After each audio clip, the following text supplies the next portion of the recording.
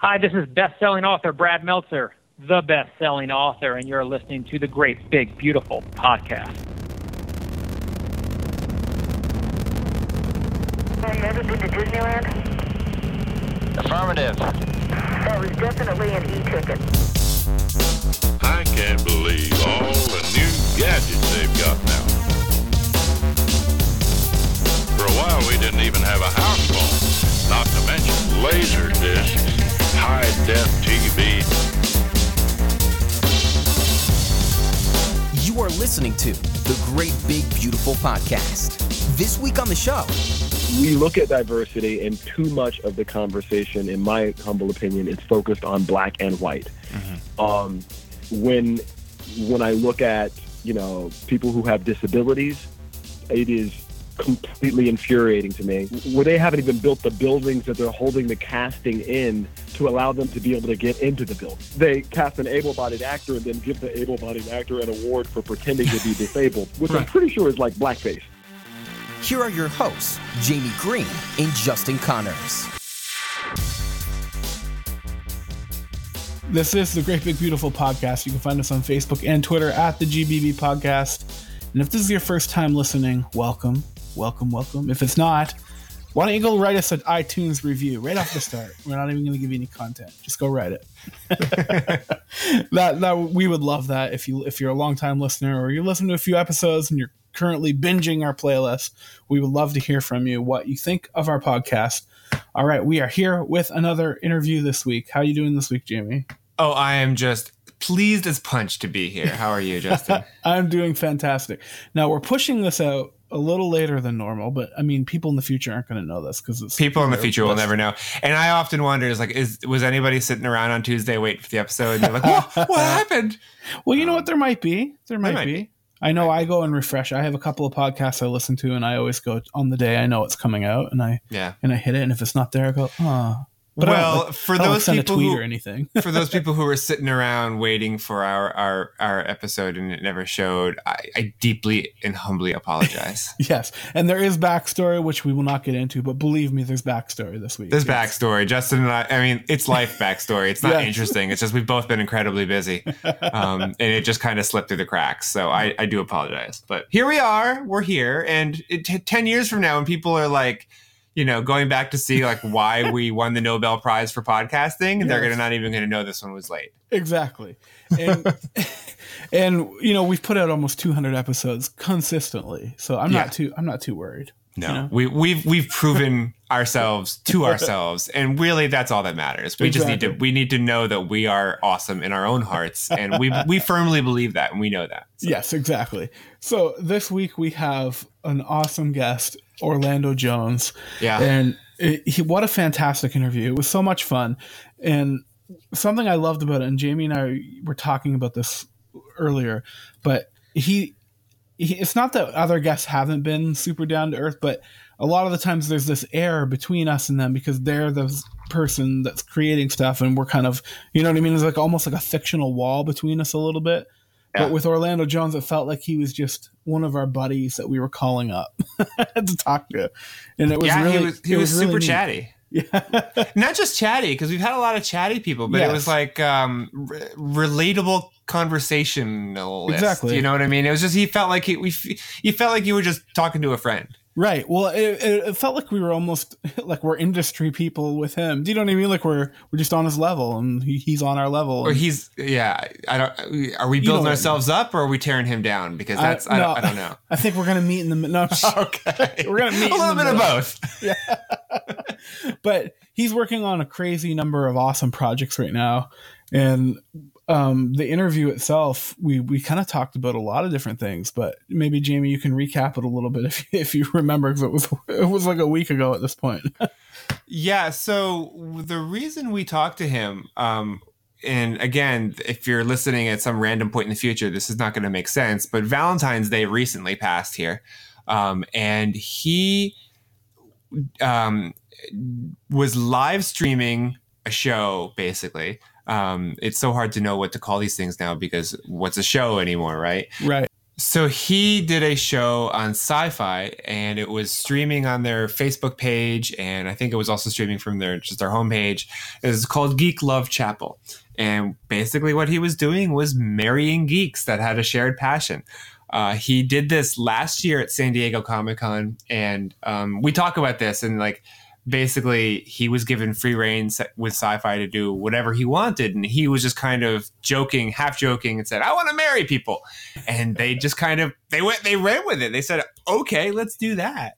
And so they did it again for Valentine's Day, and they had a number of different couples. I think maybe around 10 different couples, or between 5 and 10. I don't know the exact number. And they went through their story. It was really cute. They did the story, how they met, their shared passions, their geekdom, and then he would marry them. You asked him whether he was ordained, and he took offense. He's like, "Oh, how dare you, sir?" That's really funny. Of course, it's legit. Yeah, so he legally married everybody, and it's just a really cool thing. And like we said, and especially with the state of everything right now, it's nice to celebrate love, and it might be seen as corny by some people, but it's nice to celebrate good things when we can. And so Orlando Jones, if you don't recognize the name, if you don't recognize the voice, you're going to recognize the face. He's been in a whole bunch of different movies. He was recently in American Gods. If you know him from anywhere, you might know him from the 7-Up commercials. Just go YouTube Orlando Jones commercials or 7-Up, and they'll come up and you'll be like, "Oh, of course." It was this whole ad campaign. He did a ton of different commercials. They were hilarious. But he's that guy. And we talk about a lot. We talk about, his dad, who was a professional baseball player. We talk about Lando and Star Wars, which was his first geek fan, love affair. And we talk about he's super involved with fans. He's super engaged with his fans and the fans of whatever property that he's currently working on. And I think that's why he came across as so relatable and conversational to us, is because that's what he does. He's not, up here when the fans are down there. It's like he tries to come to their level and meet them where they are, and just be totally relatable. And I really do admire it. Yes. And one of my favorite stories is his uncle's reaction to him going to Hollywood. Oh yeah. He did the voices and everything. Yeah. Yeah, that's a good story. All right, guys, so we're going to go play that interview for you right now. Hope you enjoy. Orlando, thank you so much for taking the time. This is a thrill to have you here. I'm just so excited to talk to you today. Oh, thank you. Listen, first of all, I'm excited to be talked to, because I've just been sitting in a hotel room all day. So thank you for rescuing me from myself. Excellent. Unless I'm mistaken, your father was a professional baseball player. He played for the Phillies? This is correct, sir. This is correct.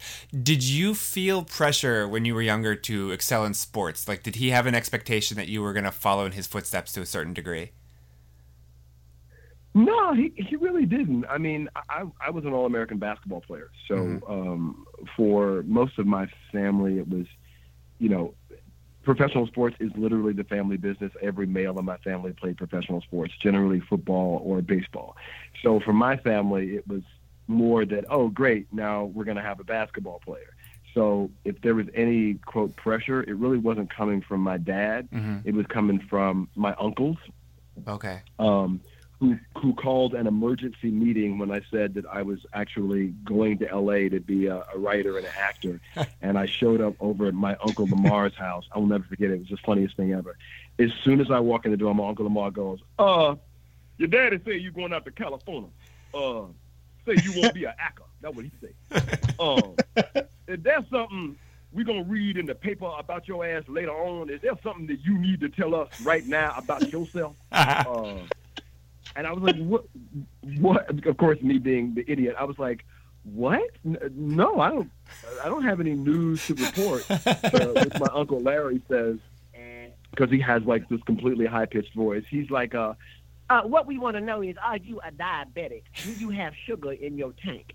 And I was like, oh, wow, that's the discussion we're having. I was like, no, I really feel like that's none of your business. And it it was completely hilarious to watch them try and figure out what the next move should be in that discussion, which pretty much wound up with me pointing out to them that, we do have, one of our other uncles is gay, and he had literally knocked out every one of them with a single punch. Like, he is completely a beast.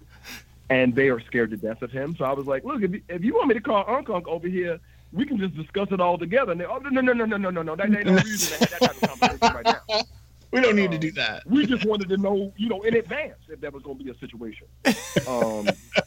And See, they were prophetic. That was about as much pressure as I got. They were prophetic. They knew that there was going to be no stone unturned once you become a public figure. Like everybody's going to dig up any bones that exist. Yes, or they were just being ridiculous homophobes at the time, and it could go either way. Either way. I'm going homophobe. Okay, we'll go with that. Not my family, so I can't say that. It's funny. So you say your uncle's cornered you, but being a professional baseball player, as your dad was, is, I would say, in my limited experience, probably on par with being a successful Hollywood actor in terms of how hard it is to actually achieve that level of success. So when you did decide, I'm going to go out to LA, I'm going to be an actor, was there support there? He knew that this was a big risk and it's really going to be hard to succeed, but hey, I made it in the big, I'm a baseball player, so anything could happen.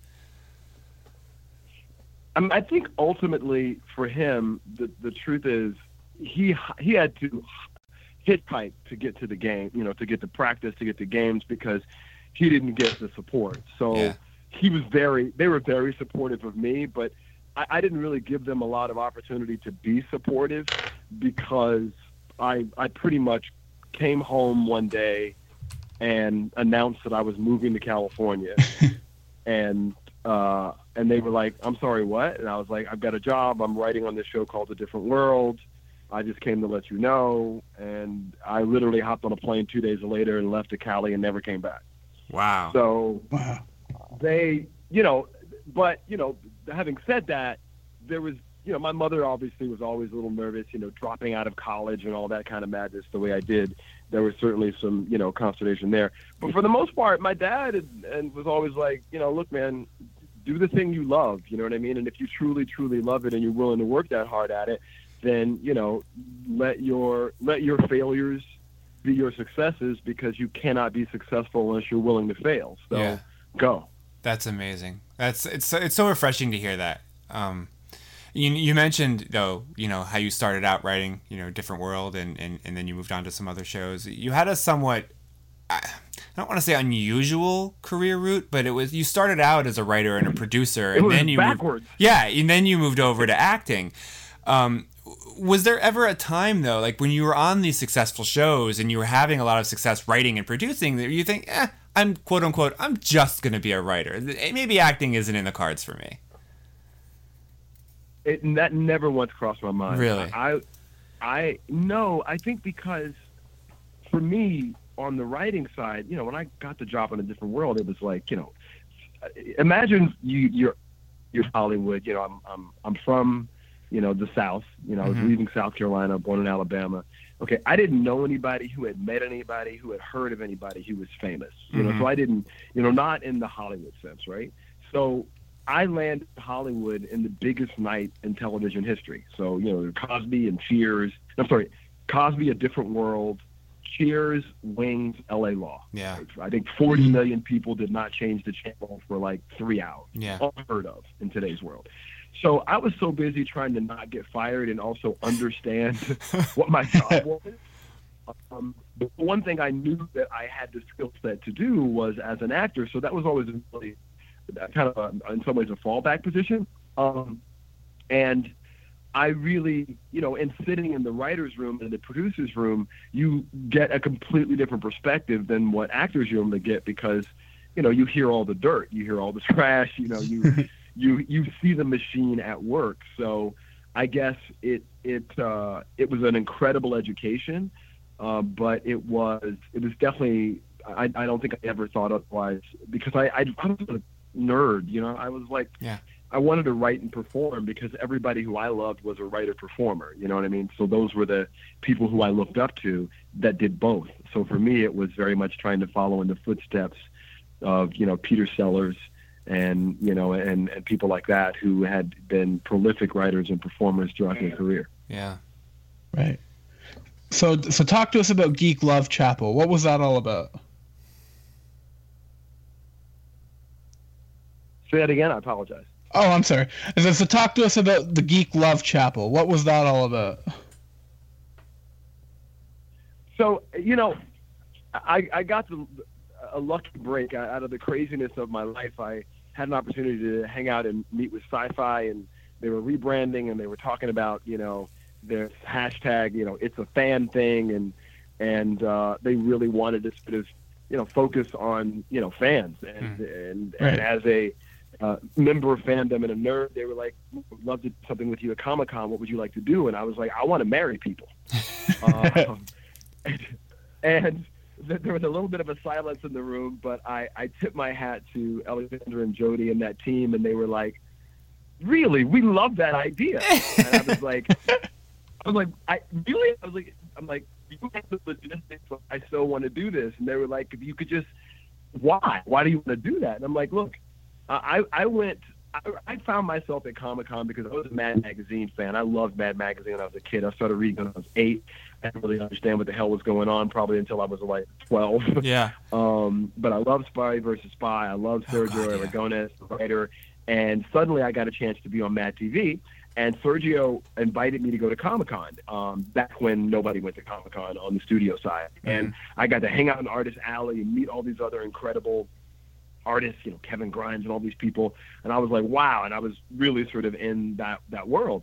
And it's always been love for me. It's like you love these characters, you love this plot, you love this movie, you love this game, and then you meet somebody else and they love it too, and then you guys become friends and you fall in love. So to me, it's always been a celebration of love. So if you're really going to do a, quote, fan thing, it's not about telling people to watch your movie or your show or pushing some brand message. It's actually doing something that reaffirms that love. And that's where the Geek Love Chapel came from. And like for me, it's like huge hats off to Syfy because nobody else would do this. Yeah. I'd wanted to do it for a couple of years, and everybody had been like, "What? We're not doing a marriage. Get out of here." And they were like, "Hell yeah!" And they went all out. We had just married pedicats. We had cakes being made. We had rings from different fandoms, and makeup. And they built a chapel and a live band and a DJ. I mean, it was amazing, man. And I love it. It's one of those things that I feel it's pure nerd geek shit. And for somebody who's been a nerd and a geek for as long as I have, yeah. It just makes me feel good to do it and to be a part of this incredible moment in somebody's life. So that's what the Geek Love Chapel is. And dude, I'm hoping I get to do it, a lot every year because it's by far one of the most fun things I've ever done. So is this legit and legal? Are you ordained? How dare you, sir? I'm ordained. I call myself Father Fangirl. I am ordained in the Universal Life Church. Nice. I went through the online process and got myself ordained and made sure I was legal in the state of California and, of course, the state of New York. And I signed the marriage license. That's amazing. So it's kind of insane. Like, literally, just the look on people's faces when I'm signing Orlando Jones, Father Fangirl, to their actual marriage license. You actually signed Father Fangirl, too? Oh, every time. Nice.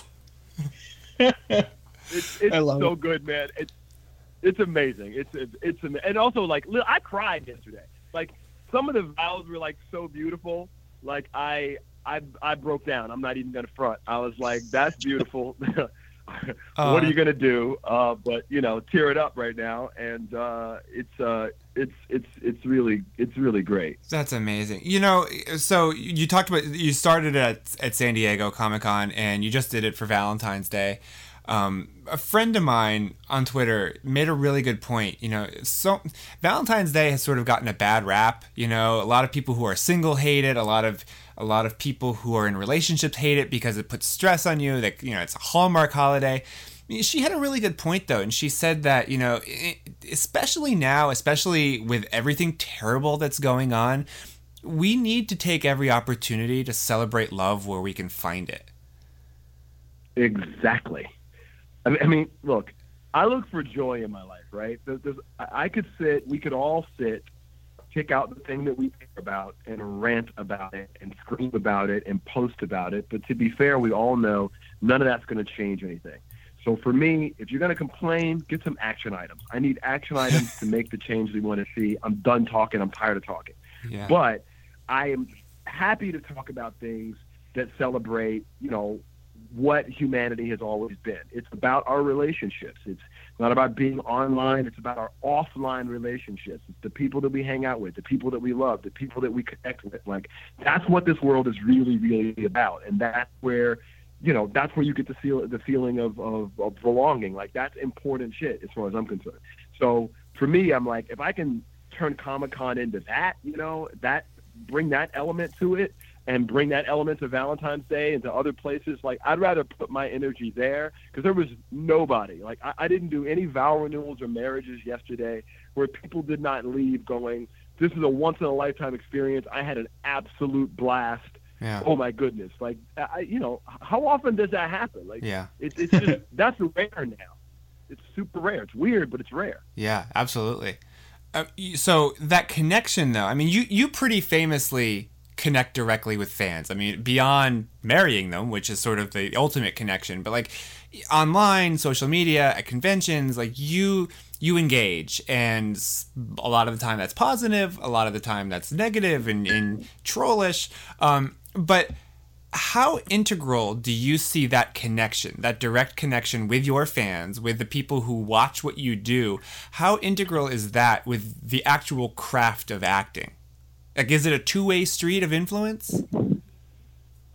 So the way I see it is that, in my earlier days, in theater and, doing Othello and things like that, the audience is directly in front of you. And so, they're a part of the performance. They're not just sitting there. You know what I mean? It's, there's something going on in that room.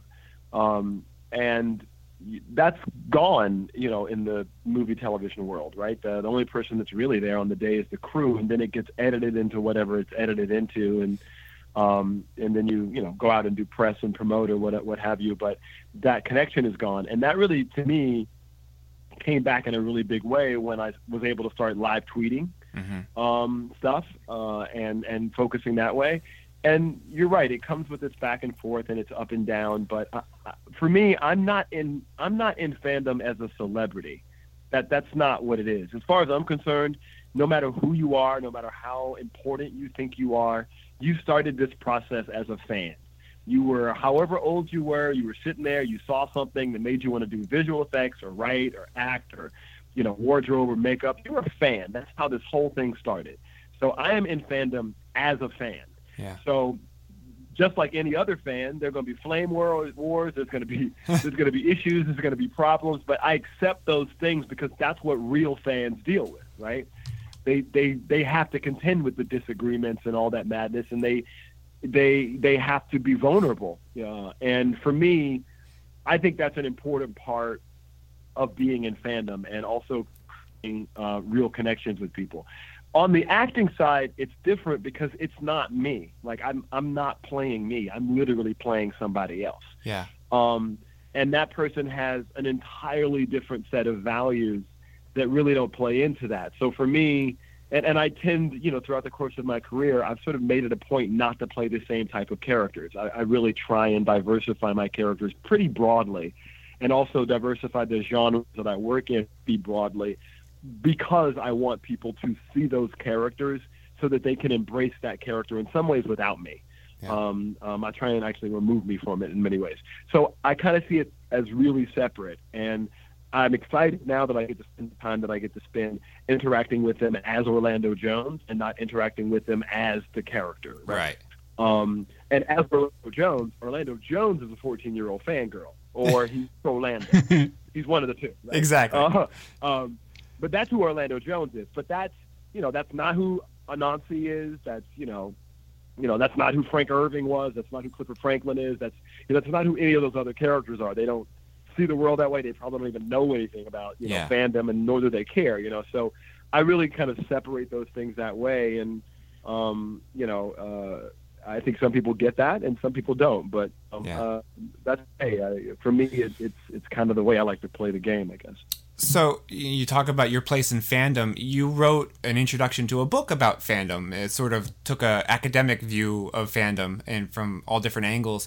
You talked about how seeing Star Wars as a kid was that catalyst for your becoming a geek, and how seeing Billy Dee Williams in Empire was transcendent for you. And forgive me, I'm actually going to quote you back to you, but you said, quote, "I never forgot the feeling of self-worth that I experienced as a young person when I saw faces of color in movies and television as inventors, leaders, and heroes, rather than the more common tropes that minority actors were regularly subjected to." So you're seeing Lando show up in The Empire Strikes Back. That was 38 years ago. Are we doing any better now with that representation, do you think? What a double-edged sword. I don't think we're doing much better now. Yeah. I'm excited about Black Panther, like you read about. Yeah. For a lot of different reasons. One, I'm a huge Chadwick Boseman fan. I've known him since he was a young man because he's from Greenville, South Carolina, and I am as well. And literally, our families are in the same club. Oh, wow. Of 8 families. So I'm, talk about coming from the back, my backyard. Yeah. I was like, what? So, and Angela Bassett and just the cat. I mean, look, super excited about that. But I do think that we look at diversity, and too much of the conversation, in my humble opinion, is focused on black and white. Mm-hmm. When I look at people who have disabilities, it is completely infuriating to me, because not only do they not even often have an opportunity, where they haven't even built the buildings that they're holding the casting in to allow them to be able to get into the building.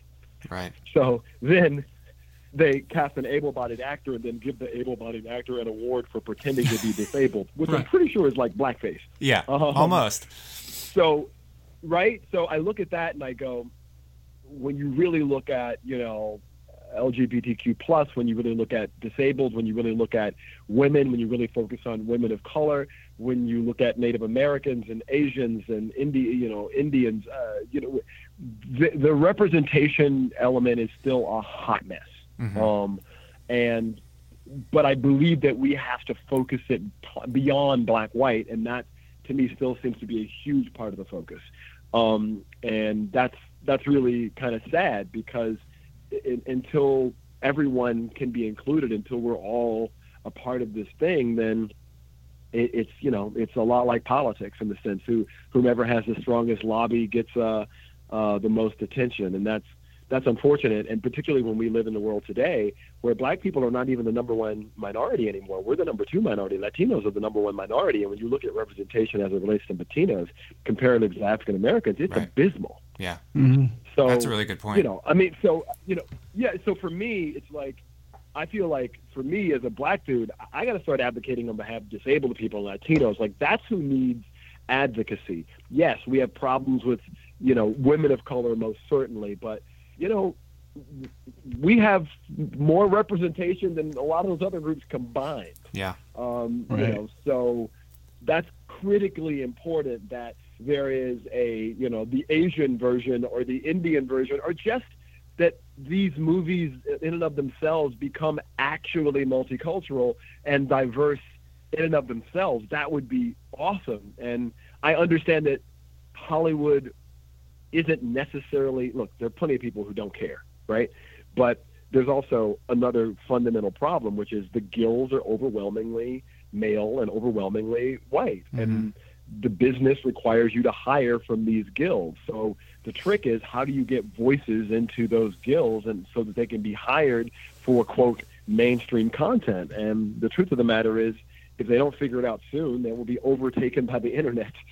Yeah. Because you don't need their distribution machine the same way you used to. And so, I say all that to say that as much as that was critically important to me, and I think it's still critically important, but it's not just about me. Yeah. I mean, what sounds like, though, I mean, in that same essay that I quoted from before, you go on to say that you wanted to use the success of your career to do for others what Billy Dee Williams did for you back in 1980. Is that still a driving mission for you? And it sounds like the answer is yes. No, without question. Yeah.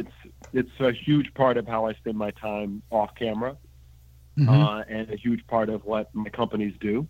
I sort of live a double life. On one side, I have my my acting life, and then on the other side, I have a robust life on the digital side and on the agency side, and really on the tech platform side. Right now, I vehemently believe that AI and tech are the places where we really need diversity, because that's the future.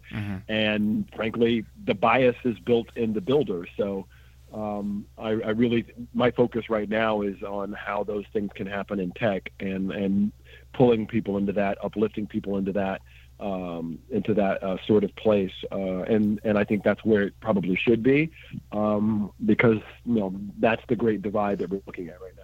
Yeah. So Right. Go ahead, Justin. I was going to say, so how excited are you to see Donald Glover become Lando? Oh, you kidding me? Just to geek out now for a little bit. Yeah. Dude, first of all, I'm a crazy Childish Gambino fan. Let's just begin there, all right? So, all right, listen, anybody who hasn't put their name in the Wu-Tang name generator, do that tomorrow just for fun. I love Donald Glover. I mean, been a fan of Donald Glover's, like, before people were paying attention to Donald Glover. Again, I saw this kind of nerdy black kid, and I was like, hey! Yeah. I recognize that. And I love that he's Lando. I actually don't think anybody else could play Lando the way he would play him. I love Atlanta. I just, for me, it's just completely epic. So I'm super excited. I'm crazy excited. I will be there with bells on, and I will go more than once. Yeah, the pictures that they've released of him is like, you can make arguments about some of the other things that they've released about the film, but the stills that they've released of him are like, yeah, that's just perfect. That's exactly as it should be, and I have no doubt that he is going to be the highlight of that movie. Mm-hmm. Right? Yeah. Right? I agree. So that's exactly how I felt about it. I was like, okay, maybe I'm biased. No.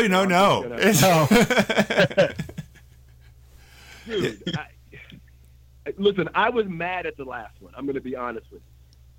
At The Last Jedi? I don't understand how come I wasn't following the Rey story.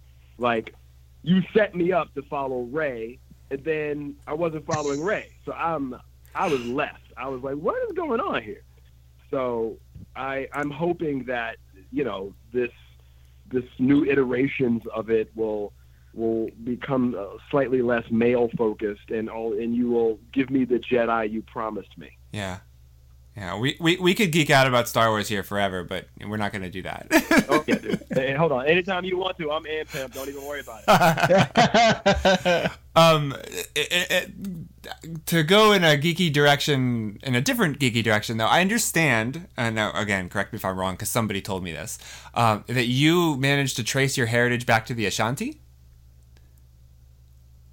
No. No? I wish. Then somebody lied to me, because somebody was telling me that, like, oh, you talked to Orlando Jones, you got to ask him about that, because that's amazing that he managed to track his heritage all the way back to, like, Western Africa generations ago. So, all right, bummer. Not true. No. Here's what I will tell you. I traced my heritage back to the singer Ashanti when we did The Wiz on Broadway. I did that. Well, that's slightly a different thing. Okay, maybe to you. But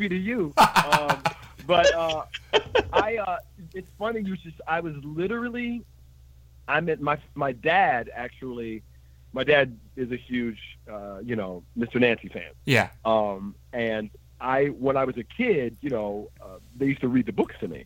So the character, yes, I know the character. I love the character. I've always wanted to be the character. I think I might have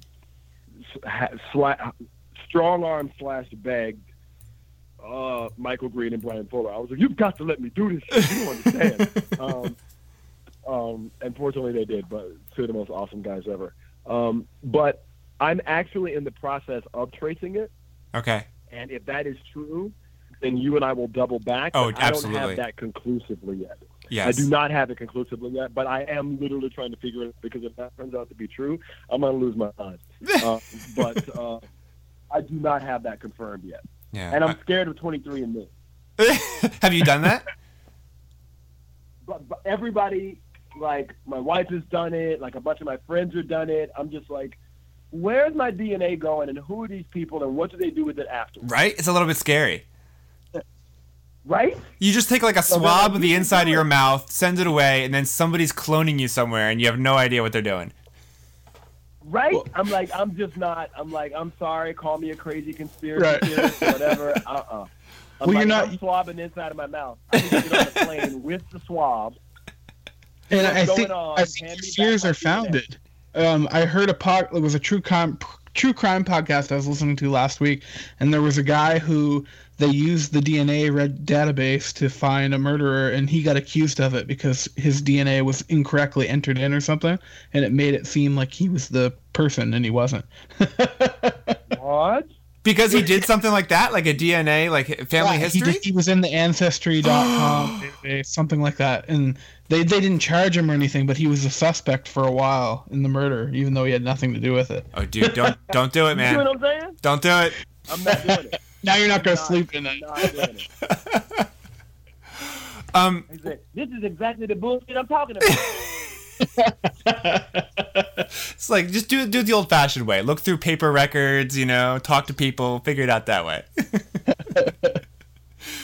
Okay. Yeah, it worked out fine for years. Exactly. That's what I'm saying. You don't need to have somebody messing with your DNA. You know what? Thank you for understanding, dude. The amount of crap I catch about being paranoid, they're like, you're a tech guy, you should be totally fine with you. I'm like, that's exactly right. Yeah. I am a tech guy, which is why this makes me nervous. Exactly. I wanted to ask, you said it a couple of times, 14-year-old fangirl, that's how you identify. I know you've talked about this at length elsewhere, so I'm not going to make you repeat the whole thing, but you have said that you claim that you're a fangirl because fanboy is too limiting, it's too exclusionary. So this has been true. Yeah, and it is true, and it's something that I've asked other people who have also embraced fangirl. Now, granted, they were females, but one term, fanboy, has sort of become derogatory. It's a put down. It's an insult people use to hurl at a certain segment of fandom. But fangirl is celebratory. It's celebrating, the common bond that people have. Do you think that it should be a goal for everyone to just be fans, not fanboys, fangirls, or should we be celebrating those differences that are among us? If we lived in a society where women were treated the same as men and that human rights weren't in the state that they're in right now, I think that goal would make sense. Mm-hmm. Right. But because that's not the world we live in, and that's not the experience that people generally have, I think it's important, at least to me, for us to focus our attention on lifting up the people that we've spent a lot of time stepping on, rather than telling them they should get over themselves and just be fine. So for me, that's really the difference in one way. And so I kind of think the fangirl thing needs to have its moment, and after we've finished with that, then sure, we can maybe drop this gender madness altogether and start calling it just fans. But as it stands right now, there is a very different way that fangirls behave versus fanboys. And fangirls tend to be more rabid. They tend, it's, they have all the squeeze. It's all the feels. And it's very much about the celebration about that. It's very much about, loving Harry Potter fully and, getting all crazy about it. Not unlike the way people do with, in sports fandom, which guys do in sports fandom a lot. When you paint half your body yellow and half your body green, and when it's 20 below zero, you at a Green Bay game with no fucking shirt on. Like, that's commitment. That's fangirl shit like that. It is. That's fangirl shit. Yeah. So, and that to me is why I love it, because that's part of the fun for me personally. I want to be in fandom like that. I want to be in fandom like unbridled and yell and scream, and I want to be emotional about it. Because to me, that's the fun part of the experience. And I just felt like the other part doesn't open its door to me in that same way. But, you know, I also don't think that I don't think every dude is trying to be exclusionary. Like, I'm a guy, like, I don't see it that way, but, you know, I'm mindful of the circumstances, and I try and be, you know, embracing of everyone. And you know, and in that sense, I sort of chose the 14-year-old fangirl as my thing, because that's kind of who I felt like I most identified with. Yeah. I mean, I'm going to admit, I've said, you know, I'm fangirling over this, or I'm total fangirl right now for something that I go crazy about or I'm really excited about. And I've used the term in reference to myself, but every time I do it, I feel kind of wrong doing it. Like I'm stepping in a place where I shouldn't, you know, like I recognize the divide is deliberate, and I recognize that, you know, fangirls, women, females, those who identify as female, they need their place, they need their time to celebrate that, and to not have men come in and say, oh, this is mine too. Like, I don't want to come in and like the bull in the china shop and just wreck everything because I feel like I'm owed that. But I still do use the term because I recognize that there is such a difference between saying, oh, I'm totally in love with this thing, and I'm fangirling over this. Like, there's a very specific connotation there. It is. And if you're truly in fandom and you're shipping and you're writing fan fiction and, you know, you're, you know, reading it on, you know, AO3, and, you know, you're behaving in fandom the way fans actually behave. Therefore, you are operating a lot like a fangirl. You know what I mean? Like, when I'm talking to Gelovany fans, like, I hear people say all the time, like, oh, you know, those Gelovany fans, you know, they're crazy. You know, I'm like, well, no, I don't know if they're crazy. They're passionate. And, you know, no, but they think this thing. Well, how do you know what they think? What do you know what's in everybody's mind? Go sit your ass down. You don't know what anybody thinks. You know, so for me, you know, trust me, I think when I first started saying this, which I think it was maybe around 2014 or something, when I was more, you know, honest about it, I guess, there was definitely some original pushback. Yeah. And, you know, I think as time has gone on, and I think because I've been and I remain so involved in fandom, it's changed a lot. And I think that's also because a lot of my social media has 14-year-old fangirls in it, and we talk all the time. Yeah. So it's easier for you to identify with them. Well, yes, and I'm doing one of us just like they are, and when something is a little left, you know, I'm in it. You know, we're in it together. So yeah, I really feel blessed that that's been the outcome. It definitely could have gone another way. I'm very mindful of that. And also, to be fair, I'm older than them. I'm completely outside of the demo, so it's kind of hard for them to call me disingenuous because there's literally nobody else like me in fandom doing the shit that I'm doing. Yeah. So I think that has garnered me some love, but my hope is that other people will join me in this madness, and that I won't be alone. And, you know, in the next several years, I'll look up and there'll be tons of people who have really jumped in fandom as fans and not celebrities, and will stay engaged in this world and appreciate how completely amazing it is. Yeah. I know we're running out of time. I just have another question I want to ask you, though, because we're talking about fandom and engaging and fangirling out and going crazy over something. How do we balance those passions? And that's what they are, they're passions. How do we balance those passions for pop culture with the current state of the country? Because it feels now more than ever, kind of, sometimes it feels a little ridiculous to geek out about something like a television show or a new comic book or something that could be construed as somewhat superficial, you know, with what's really happening and our responsibility to be moral, responsible citizens. Like, how do we balance that citizenship with fandom? Or are the two not mutually exclusive? Can we do both? Because it's sometimes, we have to do both. It's with with yesterday, as we record this, yesterday there was a horrific event in the news, but if you look at Twitter, it's half the people, reacting to this terrible news, and then as another half the people trying to find solace or comfort in a television show or a casting rumor or something that in the long run doesn't make a lot of sense and doesn't really make a difference. Right. So Jim Valvano used to have this quote. Jim Valvano was the basketball coach at North Carolina State University, passed away to cancer. He has the Jim Valvano Foundation, which obviously fights cancer. And he has this quote, and I'm going to butcher the quote a little bit, but the gist of it is that if you laugh and you cry and you scream and you yell all in one day, you had a pretty good day.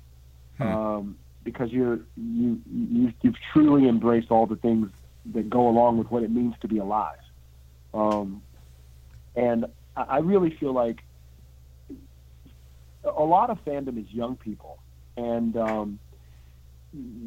I think it's important for young people to be able to do that, to be able to have that. And I think the question is around adults in terms of how they're going to spend their time. And to be fair, we're in a tricky time, and the questions that you're asking and are way above my pay grade. So I can only answer from my own point of view. And that's all I'm asking. Yeah. Yeah, of course. So from my point of view, I see that part of my life as a refuge, as a place that I go to that is joyful and fun. And I truly enjoy it, and I love trolling because it allows to give me a perspective on something that it allows me some latitude. But when it comes to dealing with these issues, you pointed out something that happened in the news yesterday. I really feel like, what are the action items? A tweet isn't going to matter. Right. A Facebook post, what's that going to do? That's not going to do anything. So I will answer your question this way. Yeah. So I'm working with a company right now, and we'll talk more about this at a later table. We're building a thing called a Platform. And Platform is it's literally a platform, app, and its job is to give causes something to stand on. Its job is to provide curriculum, to connect you directly in your community with people who believe time's up and want to fight for women's rights. Because with the tech that we have available to us today, there should be no reason that you shouldn't have something that happened tomorrow happen, and you can't go to Siri, Google, Alexa, and literally say, I want to fight for this, and get connected with people in your immediate community who are fighting for it, get connected with curriculum, with books, with content, with representatives in the government who share your passion and who want to change those circumstances. We need to use tech to create the action items of the future that we want to come to fruition. And for me, that's where my focus is when I'm not acting, is building that type of tech so that when that happens, we can actually create the change that we want to see. And for me, that tech fully exists. It's just about putting those elements together. And by the time I get to the end of 2018, the middle of 2019, Platform will be fully operational, and we won't have to have these discussions the same way anymore because we'll have tools at our disposal to actually do something. That is amazing. Mm-hmm. Kudos to you for taking that bull by the reins and making a change, because that sounds like something that would make a difference and is something that a lot of people are probably looking for right now and might not exist in a form that is helpful to them. Exactly. It's like that's not what Facebook was built for. Like, right. People talk about the bias of, I joke, it's fuckbook, right? At the end of the day. Because when it was built, that's what it was focused on. So, to me, building tech that's actually focused on the things that we're talking about and creating that change that we want to see, that's really key. And I've been blessed to have a lot of partners jump on board to help me do this, because it's not something that I'm doing alone. Mm-hmm. So I tip my hat to places like the Raven Group and the ACLU and the Anti-Recidivism Coalition and all these groups who are like, yes, we want to help build out, we want to make that come to fruition, because the job of this particular piece of tech is to literally reach out to everyone who's already involved in the fight and empower them. Because I really think that's what needs to happen. So I reach out to you guys the same way and say, join this madness. Let's help spread the news and the word that this is about to and is going to happen, because I feel like that will give me even more time to be, having my squeeze and my feels, but it also means that I can take that passion and put it into a place to create change. And that's really kind of where the idea came from. If I could take this passion and then put it in a place to create change at the moment that I really want that change, when I've been inspired, that would be amazing. Let's do that. So that's the best way I can answer it. No, then that's perfect. And when that is a thing that you can talk about and it's something that people can look at and download and use, you got to come back. We're going to talk about platform. We're going to talk about Star Wars a little bit more. And when you finally trace yourself back to Ashanti, we're going to talk about that too. Score. Orlando. And I have a feeling that we'll probably catch up again as American Gods Season 2 gets crazy. Oh, absolutely. Yes. And hopefully we'll cross paths in San Diego this summer. And that would be amazing. Oh, yeah. That would be awesome. Yeah, because we didn't even talk about American Gods. And as long as I still got you, I had a friend who has a question. Has Crispin finished the book yet? You know what? I don't think he's going to read it. At all? Nope. So he told me, of course, this was then, I haven't seen him in a couple months. He does not want to taint the way he's created the character by reading the way Neil had thought of it. He doesn't want Neil's version in his head. Okay. He just wants his own version in the show's version. Yes, he wants his own version in the world. And I get point in that, obviously doing the show, it's not the book. They're very different things. Right. You know what I mean? And, so in his mind, as much as Neil's version is super valid, he really is about, creating the character in his own way. Different actors work different ways. That's literally his path. So my understanding was he was purposefully not going to read it until the show was done. And then he was going to read it. And I have a feeling that, he does these incredible live shows that he puts on. So I have a feeling that when he reads it, it'll become one of his live, interactive media shows. Oh, wow. That's just the way his mind. Dude, he's brilliant. Yeah. That's just the way his mind works. Whereas I'm completely different. Like I want to understand everything Neil's thinking, and then everything that Michael and Brian are thinking. Mm-hmm. And now Jesse, our new showrunner, is thinking, and I try and, sort of coalesce all those things into a version of the character that makes sense for me, because I want people who read the book to see the elements of Mr. Nancy, but also people who are just watching the show to see the other elements. And, for me, I'm a trickster god, so, playing perfect. those, I approach it differently, but as an actor, I think. But yeah, man, I don't think he's going to read it. So, right. But when I see him, I'm going to ask him, because I'm actually curious myself. Okay. So we've got plenty of stuff to talk about for you when you come back. So we're going to have to make a date, and you're going to definitely come back. Done. All right. Cool. Orlando, thank you so much for your time. No, guys, thank you. This was awesome. I thoroughly enjoyed our conversation.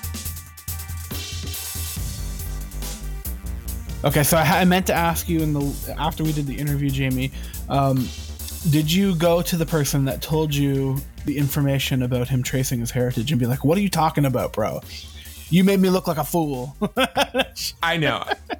So so it was funny is that I wrote her. Yeah. And I said, did you mean Ashanti the culture or Ashanti the singer?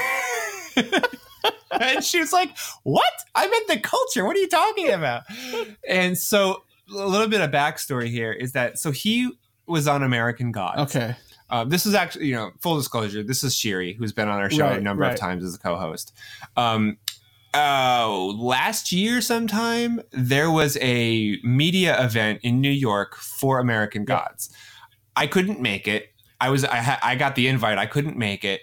Shiri is a huge fan of the book, of the show, of everything about it. And so she jumped at the chance to go. So she was there, and they did, like we've talked about with San Diego and New York, they did roundtables. And almost the entire cast was there. Neil Gaiman was there, who wrote the original book. The showrunners of the show were there. It was just an amazing event. She had the time of her life. But what she remembered was that when she sat down and Orlando came to her table, he had said that. He had said that he had traced his heritage back to the Ashanti, and that realization and that research informed his costumes and the way that he dressed and presented himself on the show American Gods. And so she was, kind of confused, like, well, that's what he said to us. I wasn't making it up. Maybe he didn't completely understand my question, but I thought that he did, because we talked about it a little bit, because he clearly said, no, I haven't done that. That would be amazing if I found that out, but I haven't discovered that. So I'm not sure where the disconnect was. I don't know. Something sounds scripted. Scripted. Yeah, but thank you for the opportunity to set that straight, so I don't just look like a dope in the interview. I read it on one of those, one of Wikipedia those sites where you click "Show Me Next" and it has like 100 ads on it. Like one. Oh yeah. Like 20 things you didn't know about actors, and it's like 800 pages long because there's 4 ads between every click next. And they even have a button that's an ad that says next. Oh my God.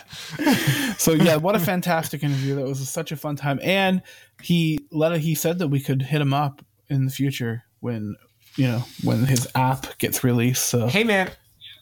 Yeah, we'll have him back on. Hopefully, we can have him. You could probably hear he was just on the phone. I would like to have him on Skype or in person. If I cross paths with him in San Diego, maybe I can sit him down for a few minutes with the mic and we can just chat. So, we'll eventually, as our show gets bigger, we are going to have an in-person studio. So I'm just saying. Yes, we will. I don't know where that's going to be since you're in Canada and I'm here. Clearly, we can have 2. We'll both have to move to LA, right? Let's just. Oh, of course. My wife is behind me and she just went gross. No, we're not moving to LA. There's not many cities I just flat out don't like. Right. Los Angeles is one of them. Yeah. Yep. I've never been. Well, I slept on the sidewalk outside the airport, but that's another story for another day. Wait. Outside the airport? Yeah, apparently. Okay, so I guess we're getting into it today. I guess I can't leave with that tidbit. Their airport closed. Like, I had a flight. I landed at 2 a.m. and my next flight was at 6 a.m. And at 4 a.m. the airport closes for 2 hours. Who knew? I had no idea. And they kick you out. They kicked me out onto the sidewalk.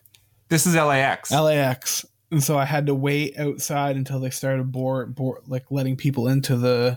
Now, what is the point of closing for 2 hours? I have no idea. I couldn't believe it. I honestly could not believe it. When was this? A couple of years ago when I went to Dad 2.0 in San Francisco. That's awful. I know. I couldn't believe it. I've never heard of that. I mean, I've heard of, so like the last flight's at 12, so we're going to close at 1 and reopen at 6. Okay, 5 hours, sure, I get it. Or 24-hour airport, sure, I get it. I've slept inside of an airport before. Yes. But to close for 2 hours? Just like what, vacuum? Just vacuum around sleeping people. Exactly. And at the very least, I was hoping they'd let me go into my terminal that my next flight was in, because it was a different terminal from the one I was in. Yeah. But no, they wouldn't let people in there until they started boarding in the morning. So. LAX is awful, man. I mean, like, it doesn't matter what time of day you're there. I mean, maybe at 4 o'clock in the morning when it's closed, it's okay. But like the traffic getting around that circle into through the terminals, it's a nightmare. It was unreal. I hate that place, man. Yeah, me too. I don't know that I ever want to. Apparently, what I was told is that LAX is notoriously bad. It's a terrible airport. Okay.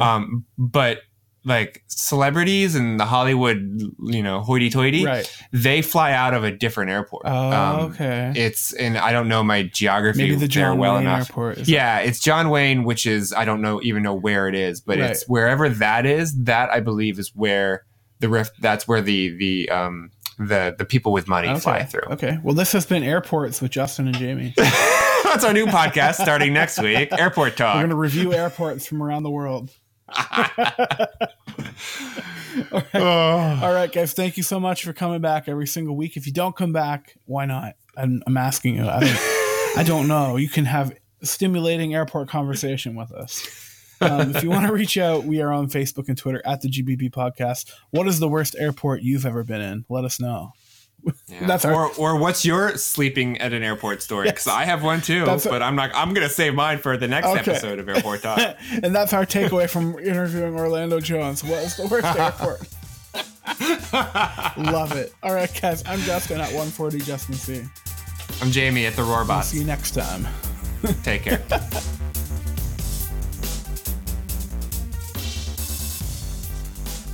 This podcast has been a production of the Geek Dad Podcast Network. If you've enjoyed this content, please consider supporting us at patreon.com/geekdad.